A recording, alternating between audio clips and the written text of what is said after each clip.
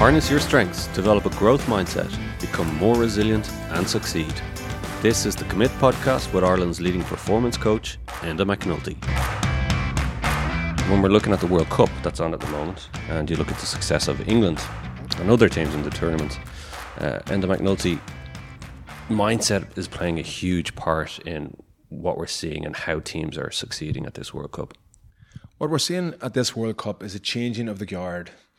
I've been fascinated to watch France. Of course, we've all been fascinated to see some of the so-called lesser nations like Iran, or maybe even Mexico, how they are beating and competing some of the best teams in the world, and how they're going toe-to-toe with some teams or some countries that have been traditionally very strong in football. The changing of the guard has meant that Brazil, a traditional superpower, Germany, a traditional superpower, of course Argentina, this World Cup, those superpowers have been very strongly slain by Davids. They are the Goliaths, and David have been slaying the Goliaths. And from a psychology and mindset point of view, you're seeing the lesser nations being stronger in their psychology and stronger in their mindset than the superpowers. The prime example of that is probably Japan. The mindset and psychology of the Japanese team has been phenomenal. Also, we have to identify the mindset and the psychology of the English team has maybe surprised the world in how they have turned around what's going on in terms of the psychology and the mindset of their players. Maybe let's focus on England for a minute. Paul, you played in England professionally. There's huge expectation and pressure on England when they go into every tournament. But I've been fascinated with Gareth Southgate and his management and leadership style, that he's been able to manage expectations, but at the same time build an ethos there of togetherness that they've all seemed to build in. Might give us your thoughts and insights into England's success. Yeah, you can see that, Dara. You can see that in the penalty shootouts. You can see that in their training sessions, in their performances on the pitch. There's a real togetherness about the squad. And I felt that was nearly evident from the selection of the squad from Gareth Southgate. He picked good characters. He picked people that would buy into what it is he was trying to do. And that's probably something that I've not really seen before, particularly in English football. When I look at football and I compare it to the likes of rugby, I always think that, as a sport, we're a little behind in accepting and taking on new practices and new routines. And I just think it's been fresh to see a team who has really accepted what it is Gareth Southgate has tried to do in terms of bringing the squad together, in terms of working on their mindset, in terms of working on their confidence. And, they're really seeing the fruits of that. You can see that in the displays. Particularly, I thought, when they played against Colombia, conceded in the last minute. Typically, you'd probably associate an English team with losing a hell of a lot of confidence, really struggling through extra time. But, there was a real, second wind in extra time. They looked as if they were kicking on, and they went into the penalty shootout. And from my point of view, I always believed they were going to win. There was just that sense of confidence about the team. You could see Southgate rallying the troops before the penalty shootouts. You could see the focus, the deep breaths the players were taking before the penalties. And all that work that they seem to have done in the lead up to the tournament is really paying off. Yes, they've had a favourable route to the semi-final, but the games that they've gone into, they've been extremely focused. Everyone knows their jobs. The communication between management and players, between the media, is excellent. There's just a real togetherness about the squad, and it's football embracing these new practices and taking it to the next level, and England have most certainly done that. What strikes me there, Enda, is what Paul was saying, the group. And, I think of rugby, Irish rugby in that sense. It's the importance of the group ethos over any individual. Well, I guess it's easy to be smart and intelligent in hindsight. So I think psychologists refer to that as hindsight bias. And we look at things in the past that have worked well for England, and we now think they were all very smart because we predicted it. Well, actually, nobody predicted it. We couldn't say that the English FA have got everything right, because the reality about a year and a half ago or 2 years ago was Sam Allardyce was thrown out. So it was hugely fortunate that he was thrown out, because obviously Southgate is a more rounded, more humble, probably better communicator with media and better communicator with team and all stakeholders. I would 100% agree with Paul's points that he's been more diligent and more comprehensive in his preparation, starting with the selection, as Paul alluded to. He's picked the right players. He didn't put Rooney in the squad. So that signified and symbolised that he wasn't going to put somebody in the squad who wasn't that new generation of professional. If you're going to win a World Cup, you need everybody in your environment. Staff, coaches, leaders, senior players, younger players, squad members who will never feature on the pitch. You need everybody being an ultimate professional. Paul, you've played in a few dressing rooms. Can you attest to that, kind of knowing there's some players that maybe weren't pulling their weight fully, and that affects the kind of dressing room dynamic? Yeah, listen, Dara, I played in every division outside the Premier League over in the UK, and I played in some good League of Ireland teams as well. And what I found about the best teams that I played in is that everyone was pulling in the one direction. I was with a club in League Two. Club went into administration, and because of the power of the dressing room and the togetherness of the players, that actually spurred us on. You know, there was no, as they say, bad eggs. There was no one, going about doing their own thing, out drinking the night before a game. Everybody was pulling in the same direction. And there was that togetherness about the squad that when things got really difficult and it was 0-0 or it was 1-0 on a wet December day, it was everyone pulling together. It was a real tight-knit about the squad. And we ultimately went on and won League Two by a record number of points that season. So what I found, and particularly about Gareth Southgate in regards to his England squad, is that he's only recently retired. He's only retired 10 years maybe. He understands the pressures that modern day footballers are experiencing. He obviously had the misfortune of missing a penalty in the European Championships at I think it was quarter or semi-final stage. He knows, I guess, what players struggle with. And what I feel is he's just built that really good squad, in regards to the players that he has, but also the staff that he's brought in. And he's done things well. He's done things properly. He's covered all bases, and what he's managed to do is, like I said, with that team that I had in League Two, he's just managed to knit, which you don't always associate with international football, into a really well structured and high performing team. Interesting as well, the penalties, and we all know about the history of England and penalties and the failure there.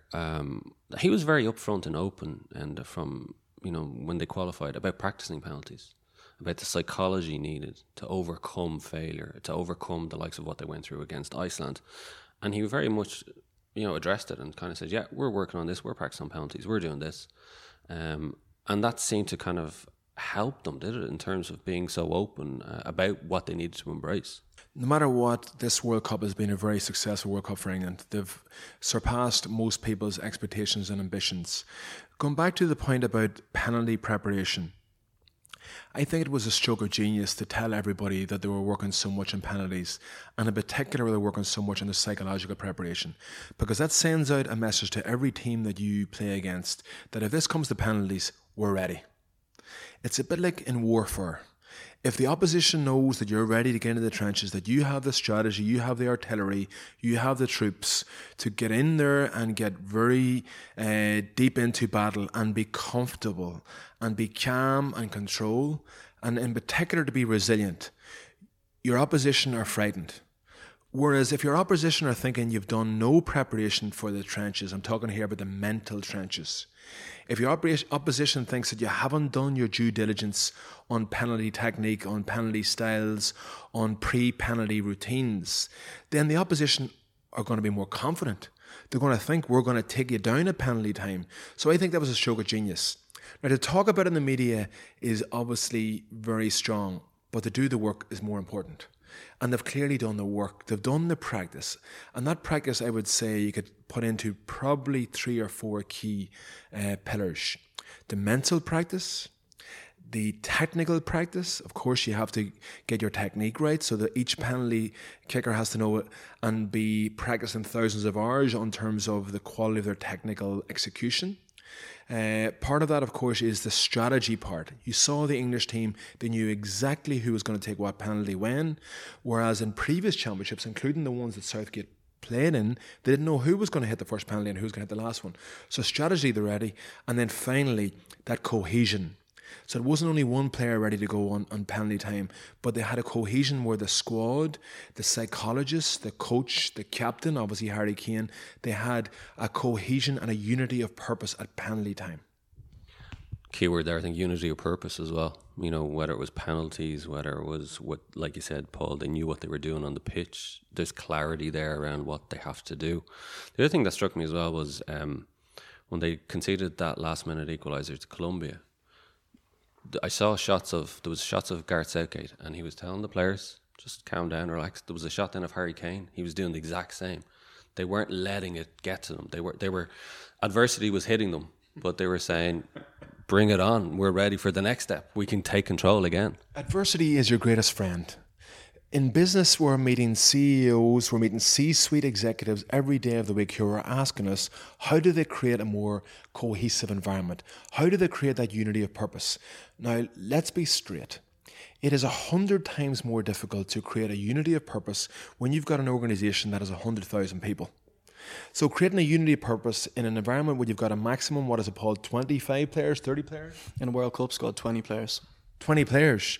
So think about the scale of difficulty for some of our clients, whether it's Microsoft or whether it's some of our Indigenous Irish clients like AAB, or even a business up in Belfast called Lagan Specialist Contracting Group, or maybe perhaps it's Fitbit, or maybe it's Communicorp.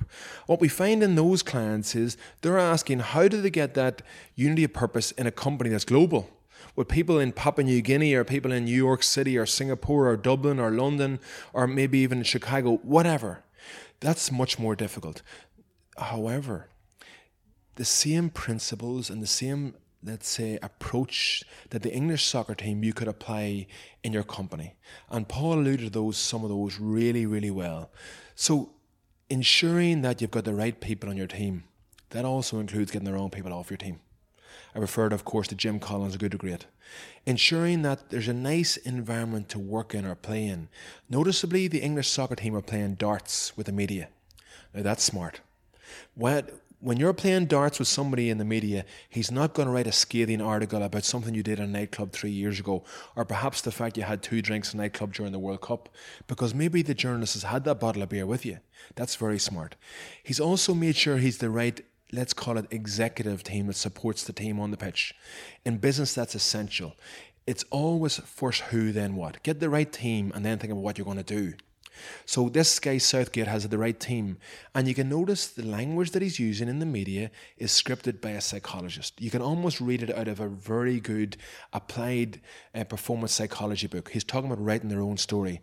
In Armagh, way back in 1999, we were talking about writing our own script. So that's old school psychology parlance. He's also talking about control the controllables. He's very much talking about we focus on the process and the performance. He's absolutely talking about, we will, make sure the environment is fun. They're playing darts. Yesterday I see them swinging a plastic turkey around at training, a bit like almost what would you call it, an old chase game. But by holding the plastic or a rubber turkey in your hand, it's even a bit more crack and banter than showing a football. They were doing football tag, I noticed the other day in training. So they're making the environment fun. That applies in business, that applies in sport, that applies in any performance crucible. Because what does fun do, Dara? You mentioned earlier on pressure in a World Cup tournament. Well, the antidote to pressure is fun. When you're playing a fun game with your mates and you're swinging a toy turkey, it's going to absolutely alleviate stress and pressure and tension and nerves. Paul, would you agree? Have you come across those kind of techniques as well in your own playing career? Not so much. As I said, football is very much playing catch up on other sports, and I was, never fortunate to, I guess, have any sort of that training. Sorry, just on that, it's incredible to think, isn't it? You've played professionally in England to a high level and you never came across it. It just goes to show you how far behind football is, that we're talking about professional teams in England still haven't embraced this kind of training or techniques. Yeah, I always allude to my experiences in the UK, and I tell people about when I made my debut. I was 21, playing in front of 30,000 people in Hillsborough against Leeds, live on Sky Sports. And I was that high in confidence, I didn't even think of any of the factors that were going on around me. I was in that zone, there was a flow to my game. I knew exactly where everyone was around me. I knew what I was doing with the ball when I got it. And then I could fast forward maybe 2.5 years, and playing against Bolton in Hillsborough, it came on as a substitute. and the stands just felt huge. Any touch I took, I felt as if it was a heavy touch. Any mistake I made, I could hear the oohs and ahs from the crowd. And there was no sort of training done for me in terms of when maybe I had, momentary lapse in confidence or going through a difficult patch. I had no sort of tools and techniques to help me through that difficult period. And like Enda said, and alluded to there, having that bit of fun. I had nothing in my life other than the pressure of professional football. And when my confidence was down, it was all I was thinking about. I was going to bed thinking about it. I was training thinking about it. I was stepping out on the pitch thinking about it. And I had no sort of distraction or no technique or tool to take me away from that. Incredible to think. When you think of modern day sport, 21st century, that, it still wasn't being developed for professional footballers like yourself. Dara, I know people in the Premier League who are going through this and they are earning massive amounts of money, and they'll allude to it and they'll say, listen, I'm actually struggling with my confidence. And people think and perceive, because they're on such huge contracts and playing in such a decorated Premier League, that they don't struggle with this. And I have people saying, yes, well, we actually don't have a resource. We don't have, someone who helps us with our performance, with our psychology, with our mentality, with our mindset. We don't have these resources. And that is just giving you further evidence as to how far behind the game is. And then finally, though, do you think what we've seen with Gareth Southgate, what he's managed to do with England and what other countries that you mentioned, Japan, are we going to see a sea change now with football going forward? Is this kind of a tournament that's going to mark a change for the development of the game in terms of how other teams can achieve success? I guess the next frontier in professional sport is inner space. In other words, what's going on in the brain? That's the next frontier. We know for the last 25 years there's been a serious evolution in terms of sports science. There's been huge progress made in the tactical evolution of the game, and I guess Guardiola has been at the forefront of that. Even Southgate has slightly altered from a tactical point of view how the team goes about setting up. In the next 10 years, to be successful at any level in professional sport, you need to get your mental game right. It is fundamental. The mental game on its own will not be good enough if you don't have the culture right. The mental game and the culture will not be good enough if you don't have the right leaders. The mental game, the culture and the leaders won't be right unless you have, of course, got the right training environment, facilities, science and so on. So one of those things on its own is worthless. It's bringing all of those key pillars of performance together. And that's one of the reasons why we're so excited about the work we're doing in the Premiership. That's why we're so excited about the work we're doing in pro rugby. And of course, that's why we're very excited about the work we're doing in professional golf at the moment. So exactly the scenario that Paul alluded to. We're now providing that support for people in all of those sports at the highest level. We're trying to do it in a very customized way. So it's not working with 200 teams. We're very focused, we're very specific. And the one ground rule we have in place is the same ground rule as we had when we started off working with like a young Luke Fitzgerald who featured on this podcast was, are the individuals or the teams 100% committed to being the best they can be? Now that sounds easy. The litmus test for us always is, have you trained on Christmas Day? How many days of the last month did you train? What has your nutrition been like? How many books are you currently reading? How many mental preparation sessions have you done in the last month? Have you got a mentor? Please show me your training plan. And after we ask a series of 25 questions, we normally know how committed they are. If they're walking into our performance practice here in Dublin, and if they're walking in and their body fat is plus 12 or 12 or plus, if they're walking in and they don't have their water with them and their lunchbox with them and perhaps their training diary with them and their mental training diary with them, if they're walking in with no clarity on their goals whatsoever, if they're walking in late to a meeting, and finally if they're walking in with a lack of purpose and ambition, we're not going to work with them. And just finally, I suppose, watching the World Cup, you realise how much you can enjoy it, but how much you can actually learn as well. That people might think next time they're watching a soccer match, from whether it's Gareth Southgate or the World Cup final or whatever, think of what was done to get there and what you can take similarly into your own life, I suppose. This has been a fascinating World Cup. I've loved in particular watching, let's say, the new generation. Mbappe has lit up this World Cup. He's literally set fire to it. He's a new global superstar in football. He is a rock star. As Paul mentioned earlier on, like himself, when he was playing in his early days, he was in the flow state. Mbappe isn't thinking. He's playing with an empty mind. As they say, he's playing as if his hair is on fire. I've loved that. And I've also loved how football is now broadcast all over the world, using technology, using social media. So the business of sport has now been multiplied 100x. And I've been fascinated about the business side of the World Cup as well as the performance side. Paul, any final thoughts on the World Cup? No, just like Enda said there, Kylian Mbappe, he's 19, he's playing a World Cup semi-finals if he's kicking the ball around with his mates on the street. And it's been great to see this new generation, the new superstars coming through, and at the same time seeing the likes of England, the likes of a Kieran Trippier, who you wouldn't normally associate as being a world-class player, stepping up to the plate. So, you know, it's been a very interesting watch. There's been lots of twists and turns. Paul and Enda, thank you very much. Don't forget to subscribe to the podcast on Apple Podcasts and other platforms. And if you want to harness your strengths, develop a growth mindset, to become more resilient and succeed, just go to mcnultyperformance.com for more insights and information.